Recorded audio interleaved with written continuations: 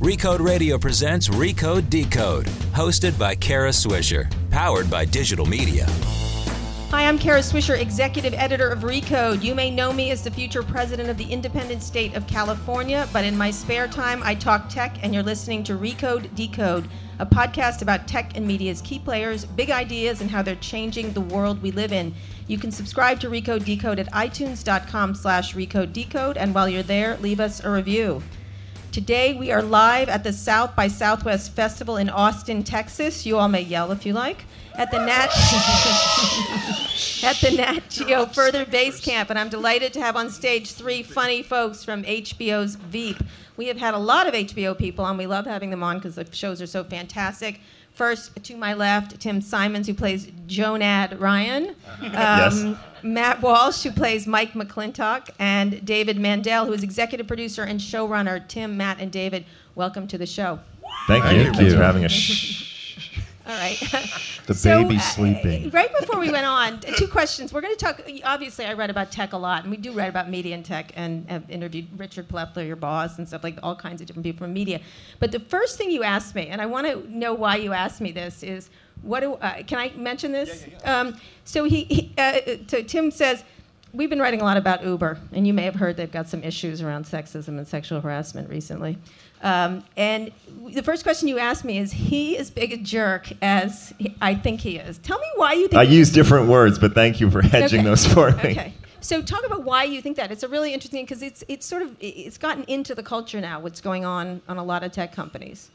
I don't know. I mean, I think there is just sort of, it seems like you would, like, it was like a thing. It was like, oh, well, this is a really good service, but it seems like this is, this sort of goes against a bunch of American ideals, I guess. Mm-hmm. There was this idea of just, it's mostly independent contractors. It's this idea that we don't actually provide a service. I'm just a link to somebody that does it, and so that's not my employee. Like, there were some sort of odd business practices, and then just more and more you started hearing about that. And I don't know, I think it was the only reason, one of the reasons I asked was it would kind of confirmed a belief that was kind of there before. Right. That's the first thing that I wondered. I see. That's interesting. Yeah. But you use the service, right? I stopped, actually. Really? You would delete Uber? I would. I live in LA, and so drunk driving is a thing, and I don't. I would rather drive and not drink than have to use it. Right. So I would use it as little as I could, but have now stopped completely. Yeah. Which is probably just as well, because your rating just went to 0. Yeah. Exactly. They're just. No, I'm sorry. I should clarify. I didn't stop. One of the things, and I do want to get to the show itself, but the idea of like being scared of tech, kind of thing, or being perplexed by tech. Can you each talk about that? The idea, because when I interview Hollywood people, except for very few people, I was saying Jon Favreau, the director, is very into tech. There's certain people, Ashton Kutcher is into tech. But a lot of Hollywood people are still perplexed by how to deal with it. How do you each think of it? Why don't we start with you, David? I mean, I like tech, but there is something, it's a visual medium, and there is something to be said for, I don't want to make it sound too, pretentious. I'm not looking through a viewfinder, but I'm sitting often at a monitor, sort of moving and changing things based on what I'm seeing. Mm-hmm. And then sometimes you're kind of doing that, and this is sort of one version of tech, and you're going, well, we're doing this, but behind them is going to be Air Force One. We're going to add that later. Right. And it's so hard.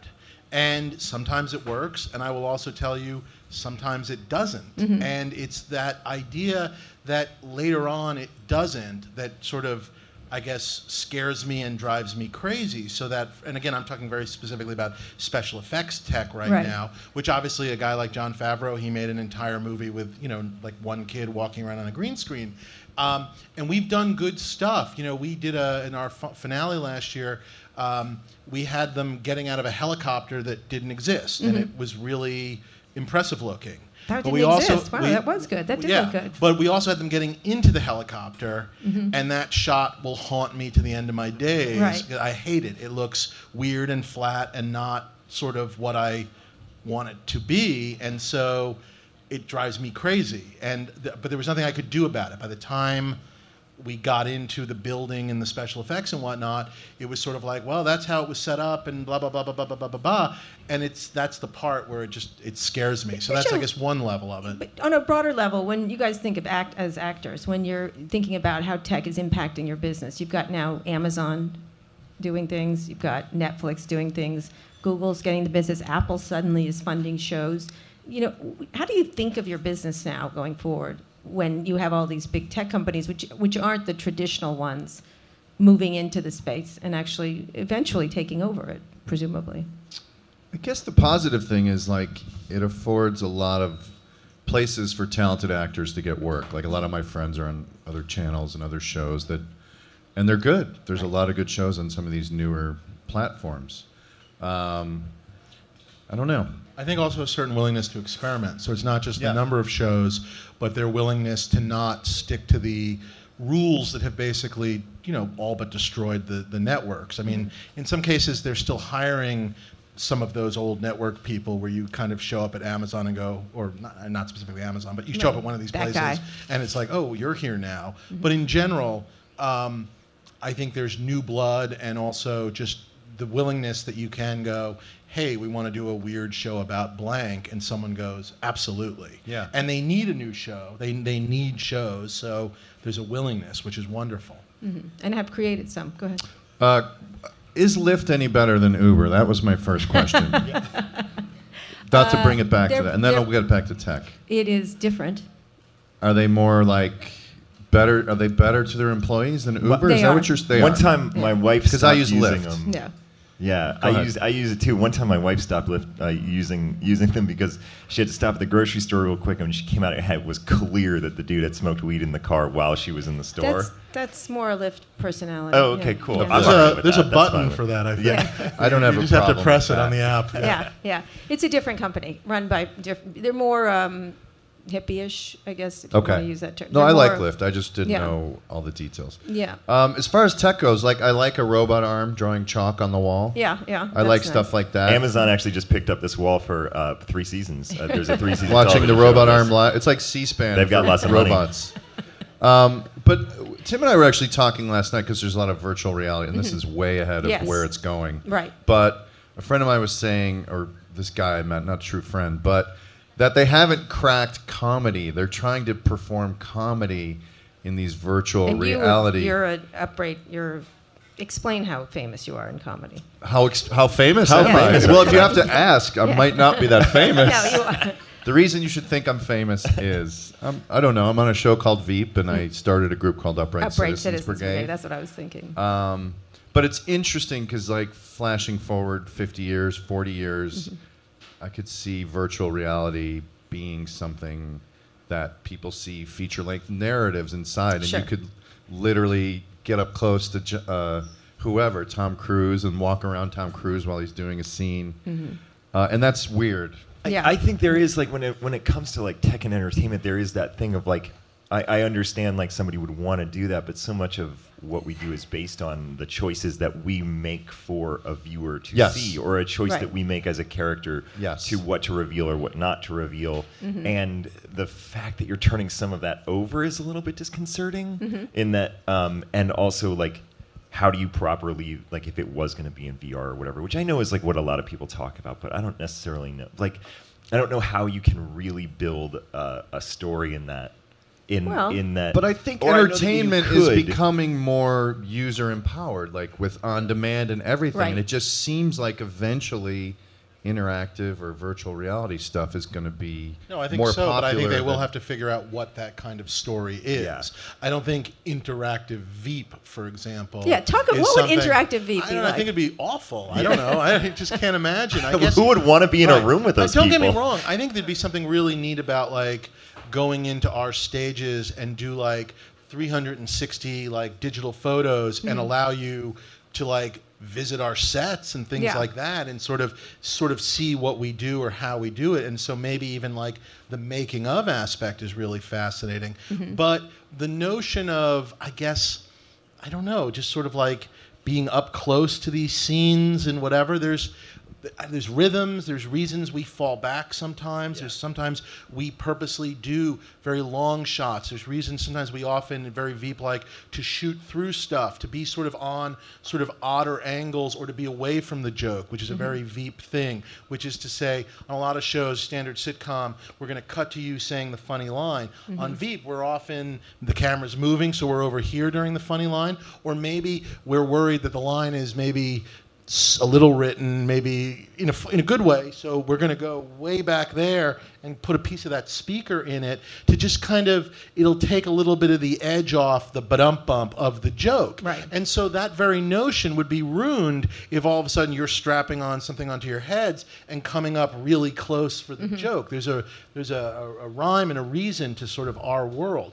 But I do think there are stories to come, not necessarily Veep, or shows to come where you could, completely see how that would work. I do think a lot of times the tech arrives before they figure everything out. So I think what we're seeing right now, obviously with the virtual reality stuff, really isn't where it's going to be. And in some cases, maybe they should have held it back a little bit longer. Well, some of it's going to be also not just with VR. I mean, one of the things they do is they mix VR, AR, you know, the augmented reality. Oh, yeah. And then mixed reality. So augmented would be you're walking down the street and your glasses are telling you things about you, who you are, who that person is. Or your contact lenses. Your contact lenses. I hate that. Why? I don't know. That's really weird. Well, it's coming.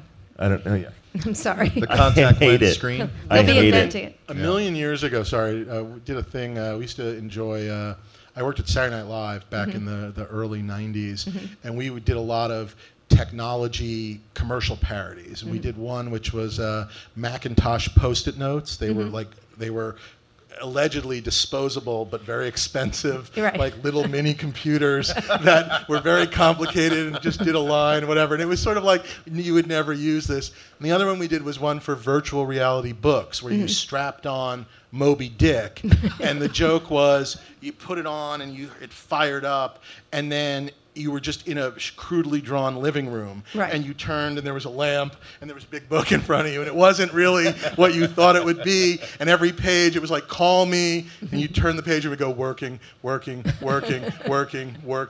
I am Ishmael. Ishmael, whatever. And it was always fun because the audience didn't necessarily laugh, but they sort of clapped because it was technology, and that said a lot to me about us as people, which is they're excited to see even stupid stuff. They're excited to see it coming.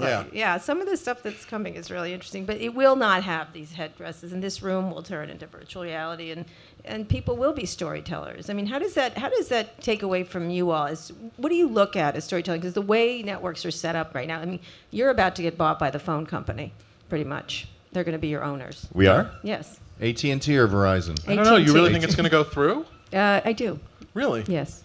Even Murdoch, Trump, at all? Okay. Yes, I do. Fascinating. Yeah. So AT&T is buying your company, and so they'll be your boss. Okay, that's cool. The telcos. Their names will be we on have to their cut check. a bunch of phone jokes that we had. Right, I know, right. But when you think about that, how do you look at your? And I want to get to the show itself, like what's going on this season, because I thought this last season was fantastic. And it honestly, I was talking to people that were running House of Cards too. They can't keep up with reality, actually. I mean, your reality seems more normal than the reality that's happening right now, essentially. But how do you imagine storytelling developing or being an actor going forward? Because you all make content at the same time as perform it. If I'm being honest, I mean, I don't have. I don't think about it. Mm-hmm. I don't know. I just want a job. I want a job, but also like for the things that I write or the things that I create, I don't think about. I don't think about if it's the phone company, and I don't know. I don't let it affect it. I think maybe just because trying to like censor whatever it is you're going to do before you've even started, or trying to, at least me personally, trying to write toward a certain thing that maybe somebody will buy will probably just make it shitty. And so then I don't know. I don't think about it at all. And especially if the phone company buys this, I don't think that'll affect the day-to-day of what Jonah Ryan does. Right. He'll still be terrible. So like there is that thing, like whenever I hear it, that's just like, that's just a bunch of rich people in a room kind of grunting at each other, and I really don't think about it at all. Yeah. Well, that's a good way to do it. How will storytelling change? Yeah, That's a Will tough it? one. Only because some of the ideas behind the AT&T purchase of these companies or Comcast buying NBC is that it's going to go over the phones. That your content is now, they want to have it so they can start to deliver it in different ways, either virtual reality or over phones or over smaller devices, or in different ways for younger people that don't consume the same linear fashion. Wow, that's like, I don't know. What would be a smart thing to say here? Yeah. Let me think. Well, it just seems like the divide has started with on demand. I think that to me, as opposed to like must-see TV or... Right, which is over. Which is over. Mm-hmm. Yeah, and from that sort, those two diverting paths, I assume that the negative future is sort of like everybody's in their own wormhole. Like you just keep going down and down and down and pursuing your singular passion, whereas, boy, I sound old, but in the old days there were 4 networks and you could go to school and everybody kind of saw the same show and there was that community that television provided. Not that it's sort of how we bumped into each other in the television marketplace, if you will. So it seems like the downside is like with all the options and all the wonderful TV is more fractured sort of American experience, perhaps. Right. Well, that's exactly what's I happening. feel Yeah. like that was a smart thing to say. Yeah. But I feel mean, like I you don't. did a good job. Yeah, I don't. Yeah. I'm not Philip K. Dick. I actually, just real quick, I actually do think that there is such a thing as must-see TV, only in that, like, if you look at Game of Thrones or things like that, people are so worried about being whatever it is being ruined, even by like the East Coast, West Coast time change. Fewer like, and fewer. Yes, Yeah. there are things. And, yes. like, But, so it's, people but it are- is little moments. I mean, I do think last year, and I don't know how you guys watch, and maybe I'm completely wrong, there was something really cool about Sunday evenings, Game of Thrones, Silicon Valley, Veep. If you were home on a Sunday, that was, I'm not going to say it was must-see TV, but it felt as close to like a pretty cool Yes. 2-hour block of television that you Yeah. kind of wanted to sit there for. Yes. But I do know from looking at numbers, That's not as how they many watch. people did do that, but so many people just did it No. when they did it during the week. Yeah. And I guess that's the I one feel like thing I guess Wednesday I'm was hoping my with. day. Wednesday was must-see TV Right. for Kara Swisher's But I house. do think, like, I guess I'm hoping down the line, the one thing that does happen is somewhere along the line, and I don't, again, obviously competition, so this service is going to have these shows and this service is going to have these shows, but that you will get to a point where, like, the fact that you don't have HBO isn't a problem. Do you know what I mean? That Yeah. like if you want to see Veep, you can see Veep. That Wherever you want. we will get to a point where you can just say out loud, "I want to see Veep," and one way or another, it will be in front of you. And I mean that. Alexa. Yeah. I know. I mean that though for all television. That none of this Well, will that's the matter. goal. Yeah, exactly. That's the goal, that And you so speak to I a guess that AI continues person. to be, I guess, a good thing in the sense of if you're making a show that people will get to see it if they want to, if they choose to see it. And again, I guess I keep hoping that the desire for just more is still there. That just that I yeah. think is not a question. And the last question I have on tech is, how do you guys feel about the binge watching trend, which was started by House of Cards and I others? love binge watching. You That's do the for, best for way. your shows too. No, for our show, I do Sunday nights, and that was a nice like Sunday night ritual with my wife, and we would knock off 2 hours of television. But I love binge watching, especially when somebody turns you onto something that you should have watched 4 years ago. Love it. I'm a halfway fan of it. I think that there are diminishing returns. Like to watch 4 or 5 episodes of something in a row, I think is detrimental to your enjoyment. It's like that third one that you think is a good idea is never a good idea. You just feel awful and you don't focus on it, and so you miss things. And I remember I did watch like the entire season, the first season of House of Cards in a matter of like 3 days. And some of those middle episodes, I literally could not tell you what happened even after watching them. He killed someone. I'm much more of a person that thinks things that should be just be released 3 at a time or 2 at a time, because I think there is something nice about the conversation I love around the them. anticipation. I mean, Yeah, the anticipation is important. I binge watch. I especially like binge watching for something that I've missed. Meaning, if I didn't watch it, if I come late to whatever, House of Cards or whatever, that I can catch up in 3 days if I want to. But I do miss the notion of here's an episode and now you have to wait, which I realize goes against everything in the world. I mean, Yeah. that sentence alone Does that literally change how may you explain the create Trump Veep presidency. or but yeah. think about it as a show? For our show? Yeah.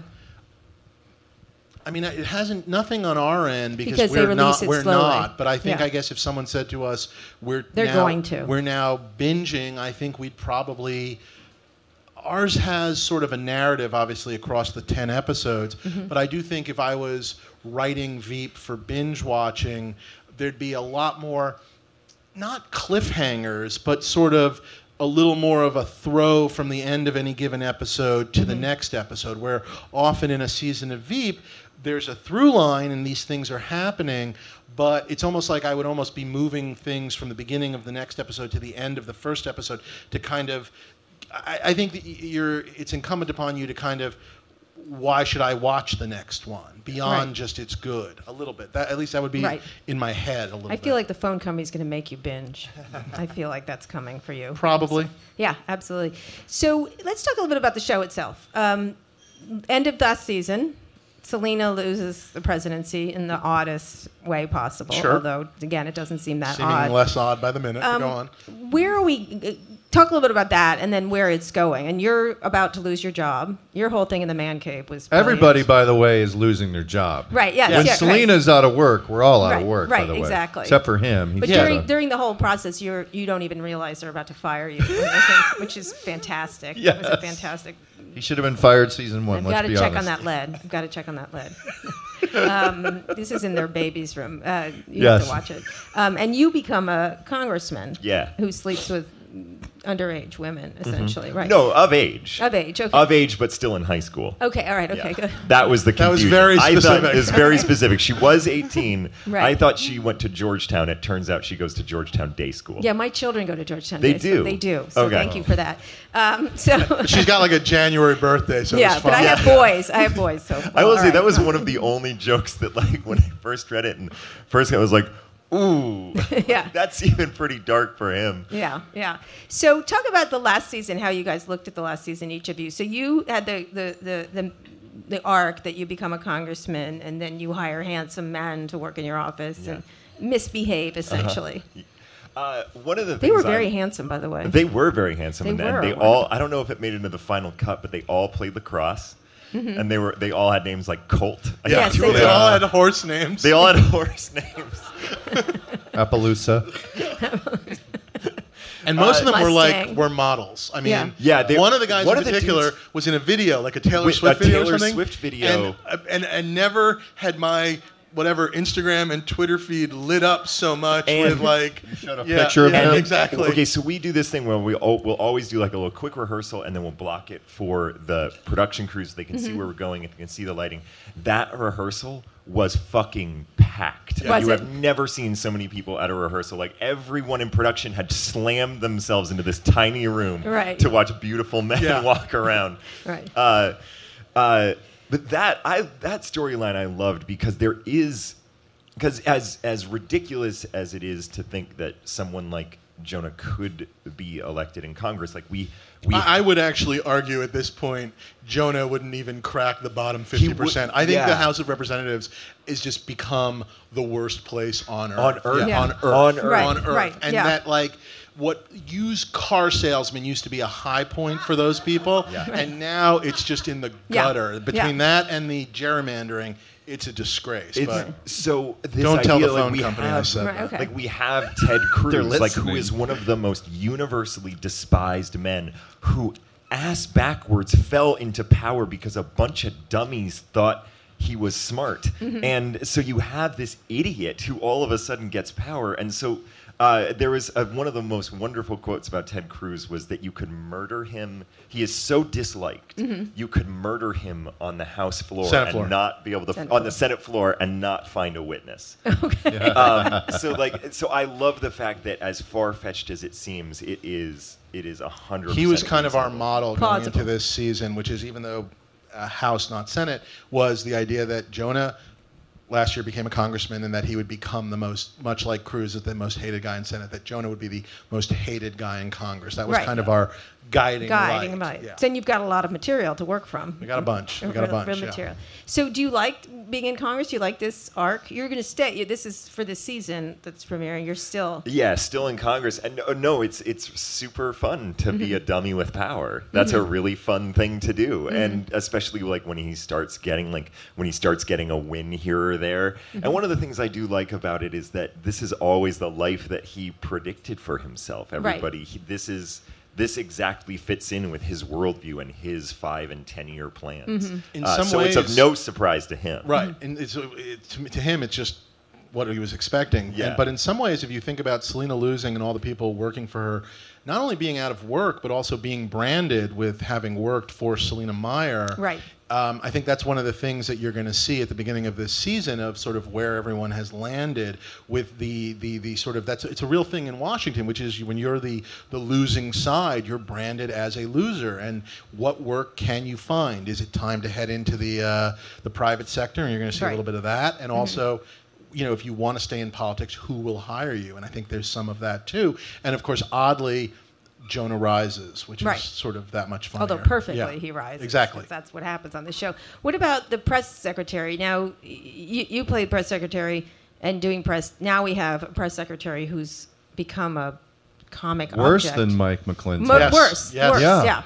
My Twitter was And now flooded the new one day is- one when he took that job. Yeah. People are like, this guy's worse than Mike McClintock.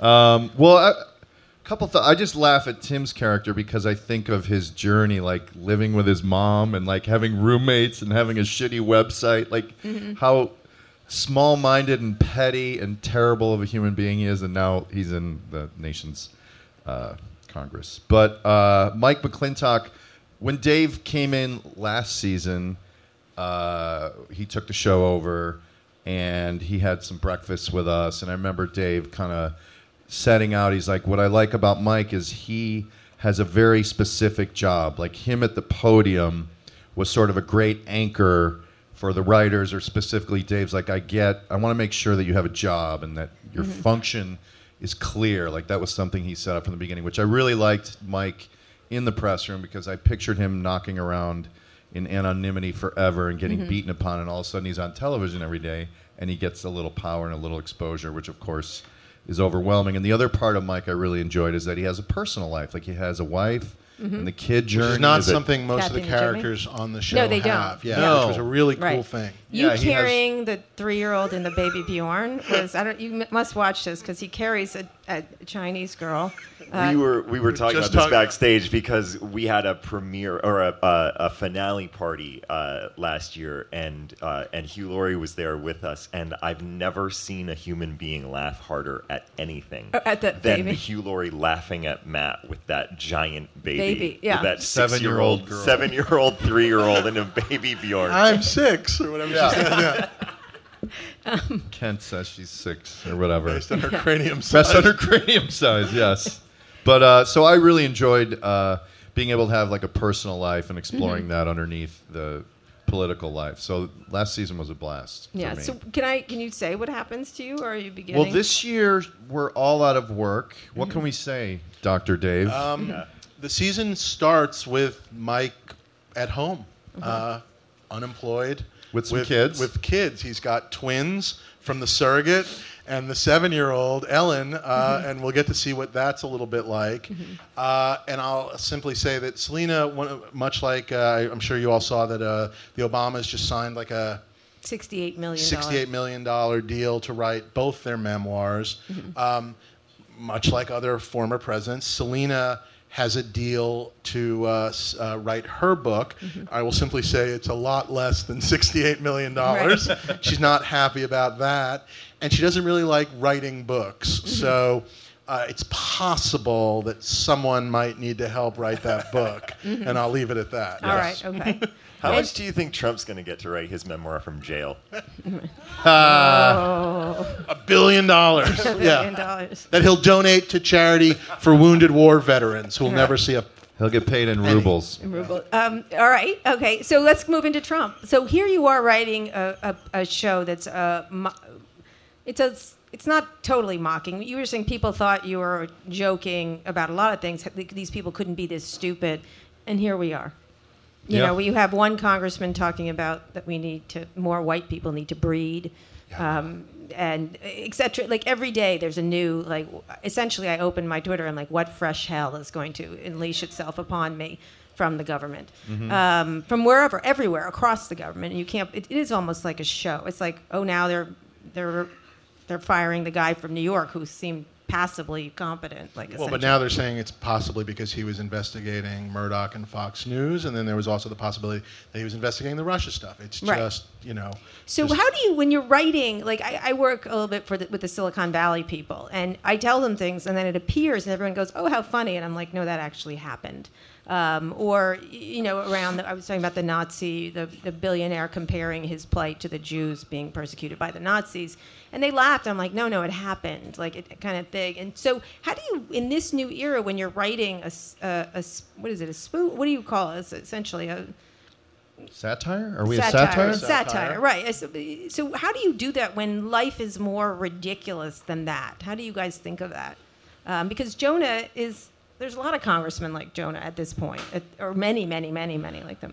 Historically, the one thing I'll say, because I think Dave would be able to speak to this a lot better than I would about how you map something like this out. But historically, throughout the show, one thing that I have noticed is that during every writing period, the writers will all get in a room and think of what the stupidest thing a politician could do but hasn't done is. Mm-hmm. And then in between when we shoot that and when it airs, somebody actually does that. Yeah. In reality. And then or we air and then they do it. And then they're like, oh, you guys just stole that from me. Like, no, we actually thought what the stupidest thing would be. Right. So I know that has been a challenge, like trying to then think about what the next stupid thing that they would do after the stupid thing you're making up is. Mm-hmm. I think that has been a challenge. But other than that, I'll let you speak to the sort of umbrella.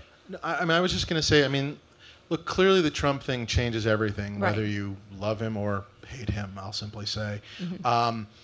I think one of the things which obviously happened unrelated to Trump, unrelated to Hillary losing, was from the moment, I think you all know this, is the show was created by Armando Iannucci, and he did the first 4 seasons, and then he left with the tie as the... Right. cliffhanger, if you will, and then that's where I took over. So when I first sat down with Julia and the HBO people and Frank Rich, who's one of the other exec producers, they sort of showed me this tie and sort of said, this is what this is where you'd be starting. Mm-hmm. And as I started to think about it, and what got me excited was the first sort of decision I made was that she was going to lose, that the presidency was something she wanted more than life itself, and that if she won the presidency, it would be lovely, but the show would be over as far as I was concerned, right. which was fine. Because but you I just couldn't do more ridiculous to me, behaviors. once she's president, and this is not a criticism, but even during that little period where she was president, it's not that it's harder, it's just sort of like, I think it starts to strain a little, well, it used to strain a little bit of credibility, where you kind of start to go, would these people who are nincompoops working for her survive in the White House? Now, yes. Maybe now all bets are off. Yeah. But back when we were making these decisions, the notion of moving away and kind of getting into the world of being a former president, which I thought would be fun and drive her crazy, mm-hmm. was sort of the big decision. So that she would lose, which obviously shocked a lot of people who thought she would either win or be vice president again. And again, that just felt like been there, done that. Mm-hmm. So the idea was that she would lose the presidency, which she did. And then as it turned out, obviously, as the Obamas are moving into their private life, we'll see Selena moving into her private life. And mm-hmm. I am hoping and excited to see some of the similarities of things he's doing and the stories we're doing.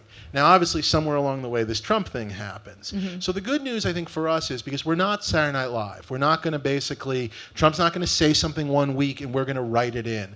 I think we do our best when we sort of think about stuff and then are able to comment on it a little bit later. Like, for example, in the tie season last year, we did a sort of a recount in Nevada, which was sort of our mini version of Florida, but obviously doing it many years later where we're able to really sort of talk about what it was and hopefully mm-hmm. comment on it in a really funny and smart way.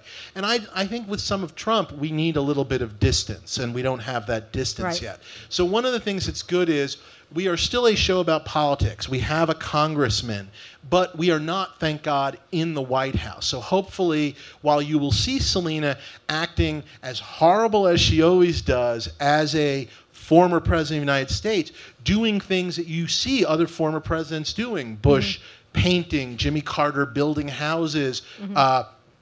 Clinton with his Whatever Clinton he does, Foundation yeah. and whatever the hell he's up to. Right. All of this is now in the mix, and in general, we are still commenting on politics, but we are, thank God, not in the White House, because I do wish believe you were that in would the have White been. House? No, I am so glad I am not in the White House. Really? I am so glad, because there's no way of doing it. I feel sorry for the House of Cards guys. I feel sorry for Scandal. I don't see, because on any given day, if you look back on our stories, talk about last year when we did the big tweeting story, where that seemed shocking. President tweeting, whatever. That story would be worthless. I mean, it would be beyond worthless right now. If that was airing now, I think you'd look at the show as, what is this thing? What's and going so on? I think the fact that we are out of the White House and will hopefully get a little distance, believe me, we're still commenting on politics and what people want out of it and whatnot. But I think the distance, I think, will help in a really good way. What about you guys? Would you want to be in the White House? Given, I think that the show, in my mind, does well because, in a way, I'd like to believe that a lot of what it lives and dies on is true about politicians for the last couple centuries, I think. And when this recent maniac won, it, like he said, it was like, what is happening? Like, is this, like, in a way, I think we made fun of normal politics in the first 5 seasons. right. And it doesn't feel normal right now. And I think with a little distance, we'll understand what normal is.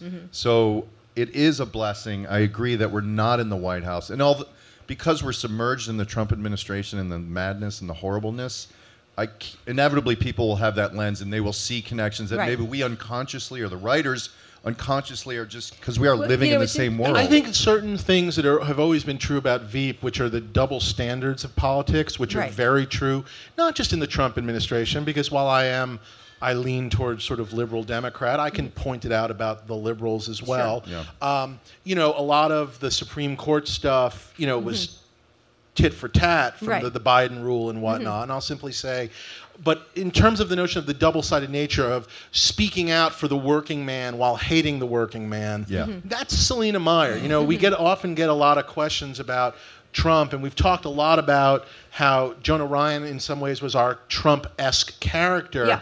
But I think people also forget that Selena Meyer has been Trump for 5 years, which is to say somebody speaking about the working man who doesn't actually want to touch the working man. Yeah. Somebody speaking about how she wants to drain the swamp while at the same time appointing whatever fat cat she needs to get whatever it is she needs and line her own pockets. So these things are true. I think they were as true But now they're under really Washington true. and Now they're Jefferson, just- and obviously right now under Trump they're magnified. But I think that sort of us sticking it to the hypocrisy of politics is still very true about Veep, even though right now we are focusing on what it means to be an ex-president of the United States. But can you do that? Because you are like a lot of people now.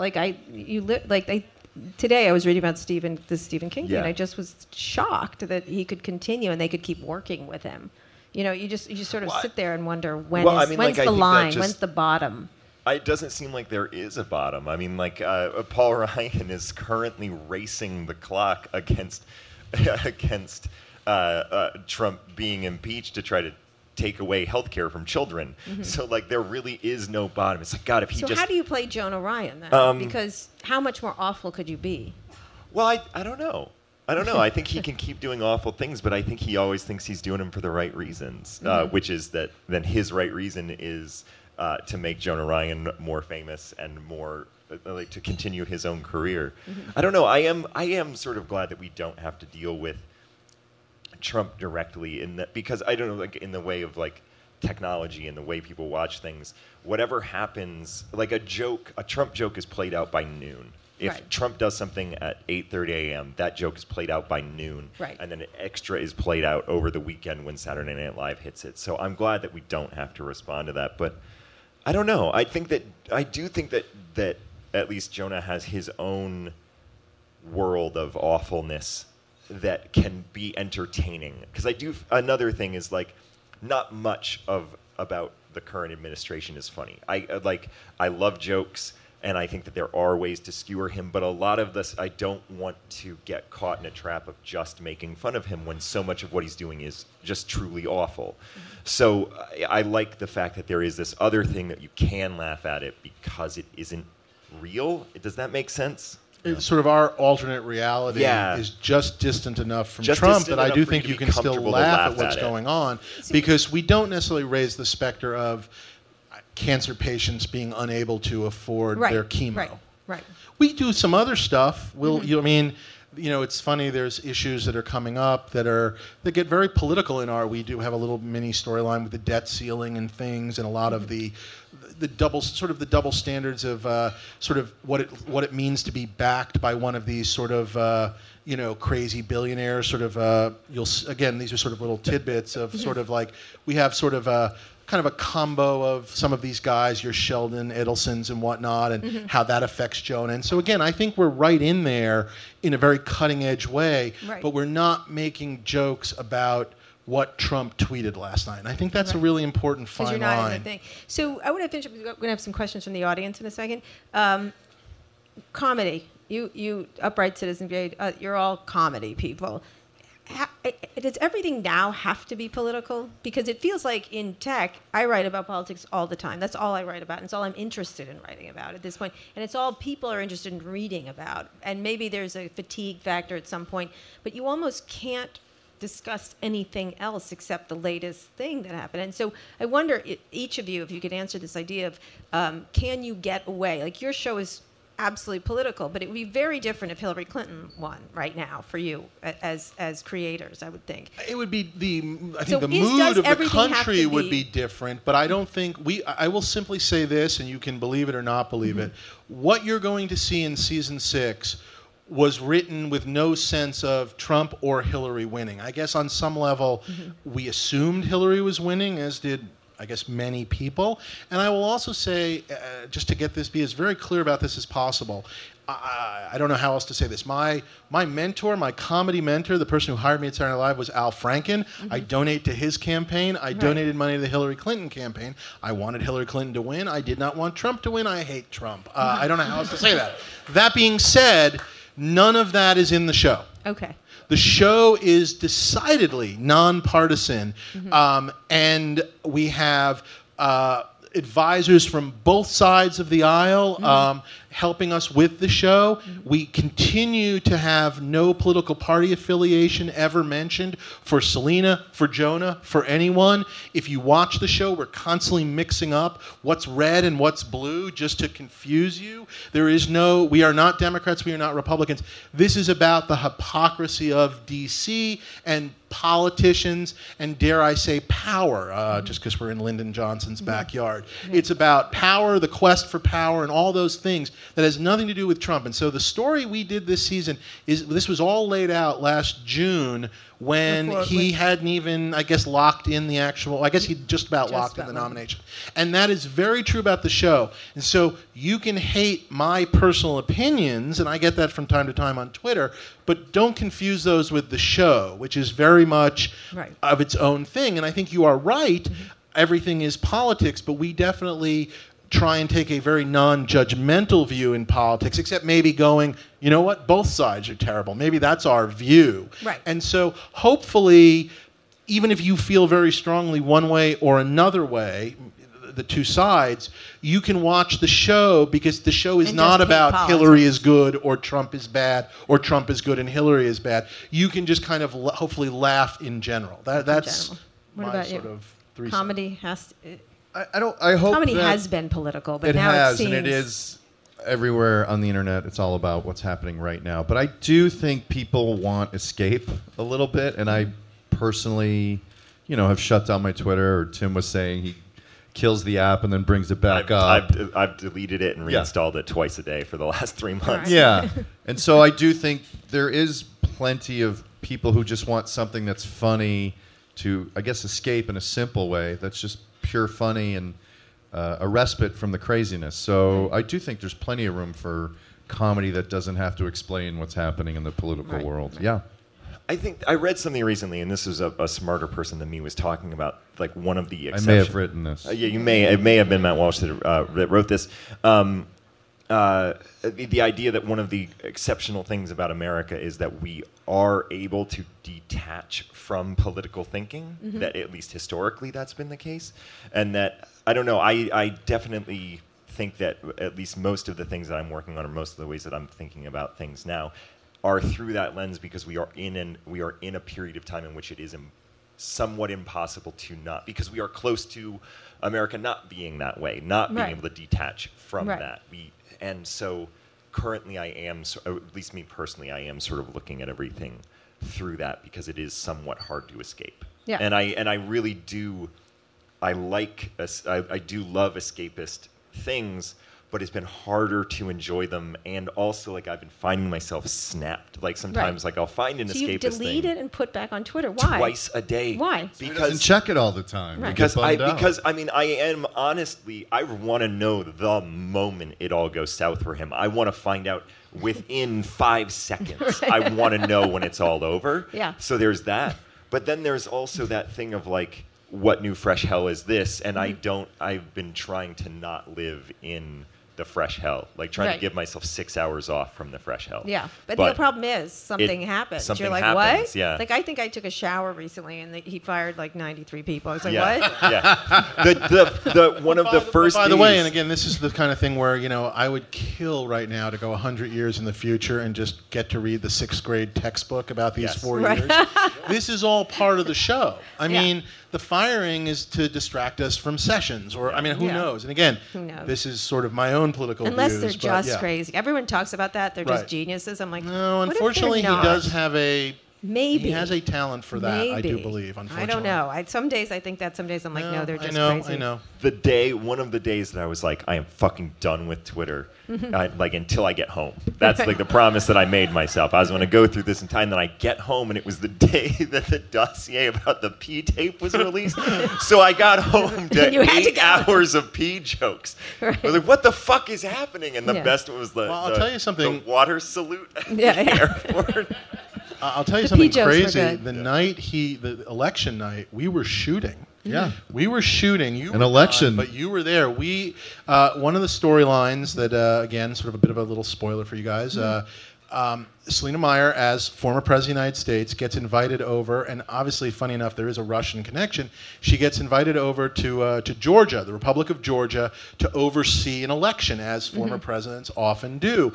And it's sort of a very sort of Russian situation where, you know, there's sort of an oligarch in power, and then another guy who's the voice of the people, and what's in it for Selena. But we were shooting sort of her at the voting booths where everyone was sort of dipping their fingers in the color to say they voted, and trying to do this while the returns were coming in. Oh, wow. And we didn't have television, so we only had the internet. And if you were watching the returns on TV, and again, if you're on the Hillary side, I think the chatter on television helps sort of quiet the blows, but on the internet, it's just her chance of winning 90%, her chance of winning 71%, 55%, 29%. You're just like, what the fuck? Yeah. Fucking New York Times meter that kept doing this. But it was like body blow, which he body regrets. blow, body he regrets. blow.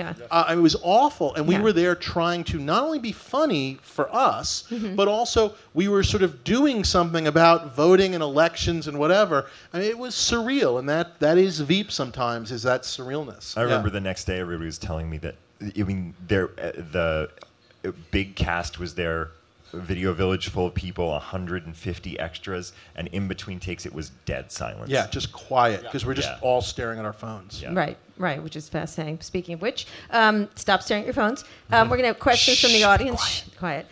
Questions from the audience, please. Ask questions. I have lots more right here. I'm originally from the D.C. area, and in a very similar way that Silicon Valley just like absolutely nails the kind of detail of the tech industry in sort of a spooky way, I found that more so probably than any other show, the cynicism and the banter of the individual characters was spot on. Can you talk a little bit more about I guess you mentioned consultants earlier from either side. How do you guys channel those characters so creepily well? So we talked about this earlier. I happen to be a Silicon Valley consultant. So some of those things, how people talk, we do tell them exactly. how it works. And then people think it's a joke, which is best part. But you guys did that. You were one of the early people who did that, right? And you have Frank Rich and others. We have all these great consultants, and obviously, again, I think some of it is a credit to Armando, who, before he created the show, really spent time in D.C. and found guys, so that there were, and you can look this up on the internet, it's all pre-me, there are guys that sort of Jonah Ryan is based on, and there are guys that Dan Egan is based on and whatnot. So there were some original models. Some of them are different because your met the guy that played Dan at the correspondence dinner, and he was a fucking nightmare. He was exactly that guy, and he was a There's awful a lot of Dans person. in D.C. Yes. There's a lot of Dans. Yes. But, since I kind of came into the picture, we've done a field trip to D.C. We've sat with not just the actual congressmen and senators, which is wonderful, but, people from all levels. So you get staffers and stuff who, of course, whisper really fun little things to you that you just sort of write down in your notebook and add. And this last summer, we didn't make it to D.C., but we had loads of people in. So we had in... Aaron Shockey, the congressman with the Downton Abbey office, or alleged Downton Abbey office, who's now fighting a corruption thing. Well, giving him the benefit of the doubt. All right, okay, don't. I'm not sure on the internet you can see me rolling my eyes, but just and sometimes it's funny. You're asking them a story, and this has been true in for my life in comedy. Like even back in my old Saturday Night Live days, you'd call a doctor to ask them something, and they're trying to tell you what they think is funny, which is awful because they're telling you what they think is funny. But then inadvertently, when they're telling you some other stuff, you're like, oh my God, that's gold. Like the way that guy just said that, I got to write that down and make sure we sort of use that. And that happens all the time. And we absorb it. And, and it is important. We'll send the scripts out. One of our guys, Eric Lesser, who is a state senator now in Massachusetts, but was on the Obama team, he'll sometimes, his only note on a script will be a one-word change, and he'll say, that would be called a backbench congressman because they'd be lower level or something like that. And you kind of go, okay, but that little change just makes the show very similar so much better. Do you guys meet congressmen? Do you meet the press secretary? Have you met Sean Spicer recently? I've not met Spicer, but I've talked to Carney and Dee Dee Myers and Mike McCurry and a lot of press secretaries, and it's fascinating. And kind of what Dave says, you don't necessarily get what they want you to get. They'll say something offhanded, and you're like, oh, that's really gold. So it is wonderful to meet them, and especially the staffers, because they really kind of give you the real gossip, how it gets made behind the scenes, or when something screws up, who's going to get fired or who's going to get blamed. That's the one thing I've learned on the show is when you see something awful happen on camera, you can just imagine what's going to happen the minute that guy gets off stage. Who's going to get yelled at and who's going to get fired. Has anyone gotten mad at you? Politician-wise or people? No, there's a fascinating thing that this happens across the board. Every politician that I have met and that all of us have met thinks the show is making fun of every single person but them. Right. That is across the Democrats the board. think it's the Republicans. Republicans think it's the Democrats. And everyone in the world goes, there's a guy like Jonah in our office. But they can't all not be Jonah. Yeah. So I have never met a Jonah because they all say I'm a Dan. Oh, I'm a Dan. I'm like, oh, you must be a fucking Jonah. Yeah, exactly. If you think you're a Dan, you're definitely a Jonah. That happens on Silicon Valley. They're all like, oh, they think Silicon Valley people love them. And I'm like, they hate you. And they're making fun of you. And they're like, oh, we look so cute. I'm like, they hate you.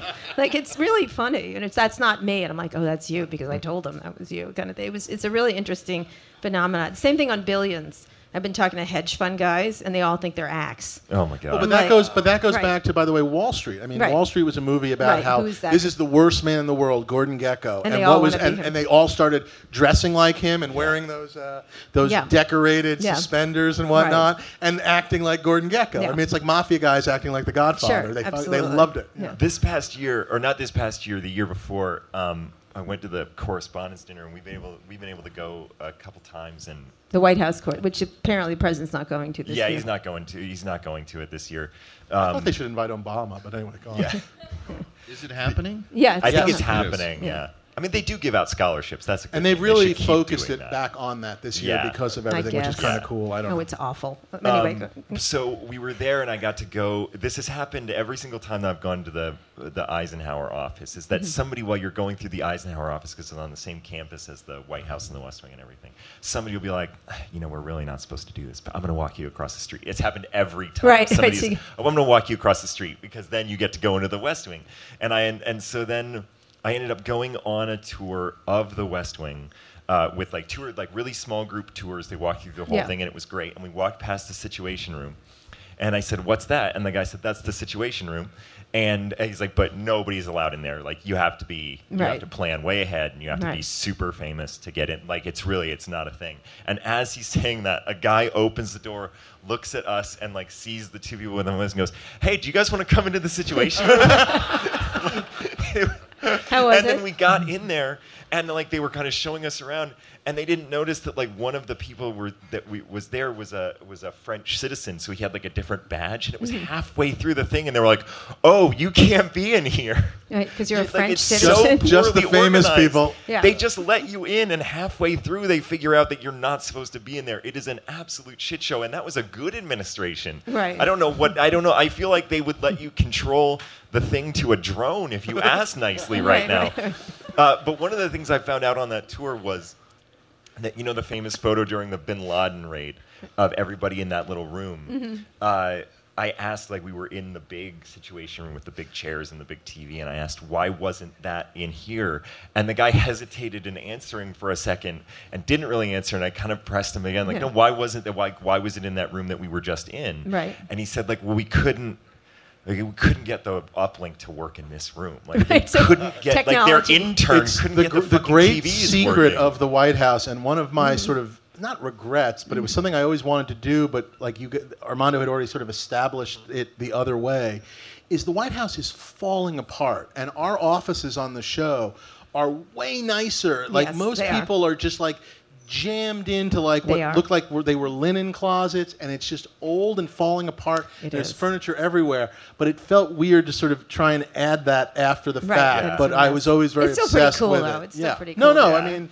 No matter Even how, for all its piles but of trash, it is I can't believe they cool. let the French into the I know. Situation Room. All right, question right here. We'll have two more questions.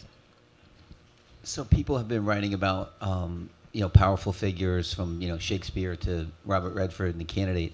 What is it, from our end of it? What do you guys see it as? Why are people so intrigued and want to know what, the sausage making is and what's happening behind all this stuff? What is that? Why do we love making fun of our politicians and This also is where we sing "The Room Where It Happens" from Hamilton. Yeah. I don't know. I think don't that I don't. have the I- votes. It You seems don't like have it the just votes. seems like hating. Very good. Well I haven't seen it or heard it yet. Is it good? It's okay. I think that hating politicians and making fun of them is as American as apple pie, and I feel like no matter what, that's just you can fall over and it's literally funny. argue it's the founding Yeah. tenet of it, which Yeah. is sort of like we're going to make fun of the king. Oh my God, the king got really upset. Well, in our new country, we're going to be able to make fun of things. It's going to be okay. And they did back then. And they They did. did from the beginning. vicious. I mean, not to get all Hamilton-y, but if you get into like a lot of the. Even the Federalist Papers, which obviously were sort of calm, but a lot of the back and forth in the Yeah. early sort of Hamilton versus Jefferson, vicious, angry, vicious, sometimes funny, but vicious. It's just downright Yeah. America, I think, in a really good way. Yeah. And I do think it's still very much the escape, which is also that if like things aren't great, that you can sort of find a way to laugh at it. I do think that's part of Yeah. it. And also, if you want to be a politician, no matter what, you're a bad person. So it is a Right. good target. right. That's Except now we're going to get all businessmen politicians now, because everybody Yeah, and with s- $1 billion and is celebrities, now yes. going, yeah. oh, now. And no now offense to is the my tech time. world, I really don't want to see a lot of tech people Oh, pivot no. into politics. I know that maybe that's not the right Sorry. audience for this, but please, God, if you're like a tech billionaire, Right. don't pivot to politics, Right. please. I'm so sorry. Be ready for President Mark Zuckerberg in Oh about my 20 God! years. God bless you. I don't know. I don't know him personally. He's right probably now. a great dude. Is he's he now here? doing a tour. No, of he's decided to go to every state in the country and meet people, and he's always with a farm animal God's at one sakes. point. But now today he's at historic black colleges giving a speech, and he's Get the No, fuck- I'm not kidding. Mark, I know you're listening. Stop it. You know what he's gonna Wait, do? he's going to historic black colleges? That's what we were going to do. Yeah, exactly. Anyway, He's gonna do the thing. He's gonna revamp the White House and make it super nice. But he's gonna do what he did in San Francisco, where he just like pays those dudes to sit in parking spots overnight, so he can get his trucks in there. Yeah, I'm a neighbor. You are? Yeah. Oh, for God's sakes, Yeah. Mark! Please, God, don't. Don't run. Well, what about run. Mark Cuban? No. Can they both just not? Can they both just not? Howard do it? Schultz. There's a lot of them. There's just a moment in there Sheryl where we Sandberg, there's start to others. sort of look like Italy, and that's Yeah. not a great thing when it comes Yeah. to food. Yes, a little bit of religion and art, but just Yeah. not politics. Well- It's Wine, just, thumbs up. They are all considering it. I hate to say it. I'm sure they are. And they have a lot of money, so they can do that. All right, one more question. Any more questions from the audience? Anybody? Come on. Come on. It's A your hard last one. chance. Really hard Thank one. you. Yeah. So, thank you for being here. I'm a huge fan. One of the things that came out right after the election was, hey, it seems like there's this chasm in our country, and particularly, I think that there's one article around, the shows that have been mentioned in the New York Times. If you look at sort of the frequency of which shows are mentioned, there's sort of this chasm of the Game of Thrones and the Veeps and the House of Cards is kind of. Those are mentioned very frequently, but if you look at actually viewership, Sure. there's a totally different set of, right? It's the Big Bang Theory and the CSI and that sort of thing. So I'm curious, stepping out from Veep, your roles on Veep for a second, how do you think about the audiences that you want to be making content for, given that there is that chasm? Are you the coastal elites? I believe you are, but that's. I think we are. We put the Yeah. coastal Probably are. in coastal elites. Yeah. Right. I mean, I do think the audience is changing. I mean, I do think, obviously, not to get all, demographically, those numbers are driven also by a lot of older folks. My mother loves certain shows like Orange is the New Black, but the only way she watches it is when I give her screeners. I could spend the rest of my life trying to explain to her how to sign into Netflix, and it's literally never going to happen. So she is driving, she loves Orange is the New Black, but she is still driving some of that, those shows, your CSIs, your whatnot, and obviously as are a lot of people. I do think that's changing, obviously, as younger people are simply cutting the cord. So I do think the audience is changing, and I do think and I think advertisers are clearly figuring this out, which is that, maybe sometimes it's okay to have this other audience, and also this other audience, it's constantly being added to, because there's the night Veep airs, there's the first week, there's when it's on HBO on demand, then it eventually makes its way onto iTunes, and I guess Where do most DVDs. people watch Veep? Right I now, think still right now on demand, I On think, demand. but someone else could maybe correct that. Yeah. No one knows. That sounds right. Or the yes. young people just steal it. No, but I mean, they they however do. they get it, as long as we don't. I guess that's up to AT&T. The only thing that the internet, I have Ma said Bell. a lot I call of them stupid Ma things Bell. on the internet. Yeah. The only thing that has ever got the two biggest responses of negativity that I've ever gotten was when I said, "Don't steal things like art. Don't steal things." Right. That's the big "Hey, fuck you, man" was the biggest response I got. And when I Right. made fun of Jill Stein, those two things.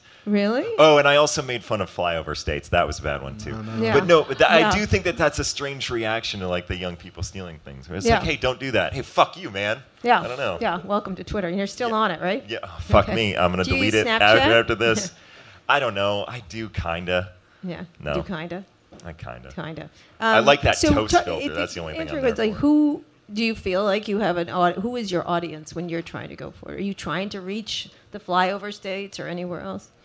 Well, the material is generated by these guys. Mm-hmm. We pitch in but ideas, It and becomes a. I mean, No, it is a collaborative starts process. with the writing, but I mean, Yeah. having certainly been elsewhere Do you without think you these should actors, reach out it'd to be more awful. people? Does this make the election make you think that maybe you should reach out to more people, or just fuck it? Like no. me personally, as a comedian, I just try to create things that I think are funny, and I hopefully am not too detached. Like, I came from humble roots. I do live in LA. I am on premium cable, so I have a nice, career going. You should see But- it. He has a really cool house. Yeah, it's sweet. It's mid-century modern. It's beautiful. No, it's not. And I have kids. Why did you lie? It's There's a Spanish. trampoline. I don't know if you've been to Matt's house. He has a trampoline. We have a trampoline. I don't want to get too coastal elitist about this, but I have a trampoline as well. yeah. I got a Solar trampoline panels. also. That We do have actually solar brings you more panels. not coastal elite trampoline. Trampoline brings you but- to the middle, I think. But I'm always encouraged by, like, politicians we meet, like you guys nail it. It seems like the kind of show that people watch with their significant other. It doesn't skew necessarily male or female. You know what I mean? Yeah, It seems like absolutely. we're hitting both genders really well or whatever, but not intentionally. We're just writing a show that we think's funny or contributing.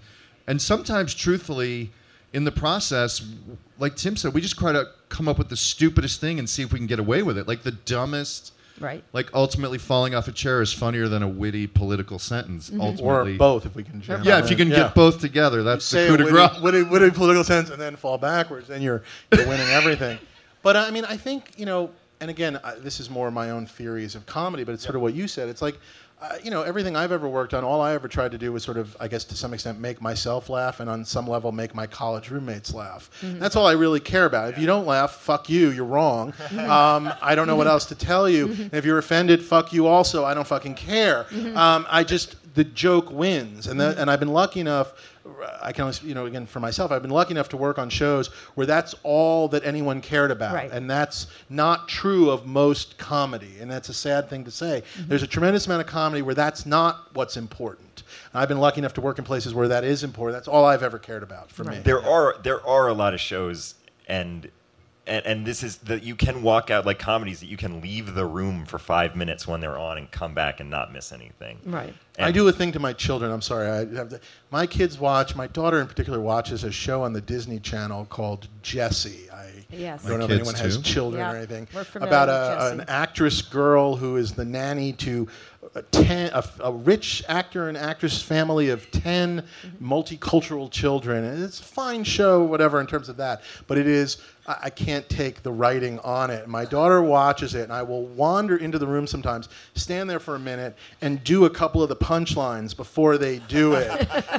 Trying to teach the lesson of how did Daddy do that, because this is predictable, and predictable is not good. Right. I think I've only made them think I have some Right. sort of weird power Right. because they're still watching the damn show. But I guess that would be another thing for me with comedy. The comedies I love are the comedies that are surprising me. When I can sit there and go, this is going to happen, I get bored. And it goes back to, I think, not to whatever, but... And it's not a reason unto itself, but when people were so shocked that she wasn't president of the United States or even vice president at the end of last season, I have never been happier that I was most shocked. people didn't thought figure she'd it win. out and that they understood it for the, I guess I was hoping, the daring move that it was, but also that you didn't figure it out. And I'm hoping this season has a lot of that as well to it. Good. So, yeah. Well, and that very last one for me. Who's your favorite politician right now? Favorite one that you like? And it could be someone you don't like. Well, Joe Biden was here. I do love that man. He's not in the game right now, but Not in the game. The that's off cancer the top thing of my is head. great, though. All right? The You don't have to cancer thing. like them either. Huh? Who's the one you don't like the most? Well, Manafort or Sessions? Okay. Ugh. Living? We want living? Whatever. You can have dead ones. Jefferson, that asshole. I will go. I will go right now. I mentioned him earlier with Al Franken. Right now, I think now more than ever, especially He's not as funny as he used He's to. not, but I think you're going to see more of it. I think Okay. in the sort of the role of the opposition, I think he will re-embrace. One of the things about Al that I think is a wonderful thing is for the last 8 years under Obama, I think he was really trying to get along with the other side, despite the fact that they refused to vote for anything. And, one of the things about the Trump world, and again, throw stuff at me if you are a fan of his, whatever, the way that he has sort of opened up this Pandora's box of racism, anti-Semitism, and homophobia, and all these things that just sort of, you thought and hoped were kind of gone. I do think humor will be one of the great ways of sort of battling that, and I do think Absolutely. that will be an Al thing, and So that Al, you will see and Al who rise do you to that. dislike? Who do I hate?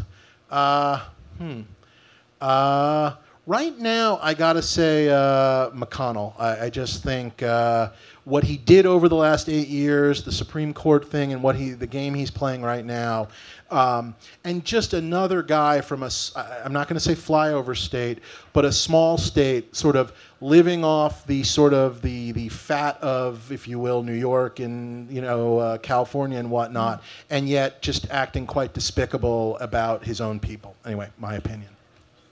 Final word. I don't know if I can think of one that I like right now. I'm trying. That's going to be harder. I think I've held a lot of, you can say a lot of things about Donald Trump. All of them are true. but Paul Ryan is just despicable. There is something so despicable about Paul Ryan, especially in that, like, the thing about him this whole time is that he's been a policy guy, and then he puts out this piece of policy that is just abject shit. And he's just like, oh, no, I'm a policy guy. Like, and that's his defense for when Trump says or does something terrible. He's like, I'm not going to respond to the day-to-day things. I'm just a policy guy. But it turns out he's terrible at that too. Like, he is a super despicable guy, and I think he's the one that I'm sort of against. Who do you like? I don't know. Should I go out on a positive note? Yeah. You got to find someone. I got to find somebody that I like. You don't like President Mark Zuckerberg. Look, the man in the yellow hat from Curious George. Technically, he works at the zoo. I'm assuming that's a public post. So I'm going to go with that. Like, as far as public servants go, I think he's just hanging out there. He's been asked to leave a couple of times. He's creepy. But he's doing just good. Sort of When you really think about it, doesn't have children. Yeah, he's just there. He always talking Friends about with you want to come see my monkey. It's really not. He owns Now you have ruined a place. children. He owns a perfectly reasonable place in the city, but he also has a country house if he needs to get away. He is a best friend. He has great relationship. He's unflappable. The dude can drive a train around, and he'll be like, "Well, that's just George. Nothing phases him." Right. Okay. Yeah. So anyway, I think the man in the yellow hat. You made him to a pedophile, but you like him though. Oh, I love That's him. a perfect thing for Joan. I love him. Yeah, like if George can go out and buy 1,200 donuts, and he's like, "Oh man, what are we gonna eat for dinner?" You know, like doesn't worry about the money. All I'm gonna say is reread those books, a la Fight Club, from sort of a pedo There is angle. no George. He's George. There's no Tyler Durden. He's George. All right. So your show. Just take a look. That's all I'm Your show saying. premieres when? April 16th, Easter. It's the perfect way to celebrate The Easter, risen Lord. Jesus, and all those great things. It's on our hotel keys, April 16th at 10:30 p.m. Fantastic. Not Can all we- our don't hotel leave keys. that Yeah, out. hotel keys. You guys I have got that. Game of Thrones, which is weird, but anyway. Yeah, my Game of Thrones is on mine. All right, Tim, Matt, and David, it was great talking to you. Thanks for joining Thank you. us. Thanks for having us. everyone. Thank you, everybody. Thanks to Nat Geo Further Base for hosting us today, to Digital Media, which distributes the show, and to our producer, Eric Johnson.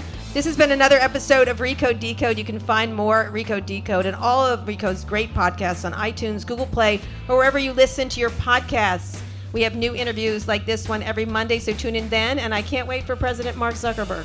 Thank you. My God. Oh my God. Thank you very much, everyone.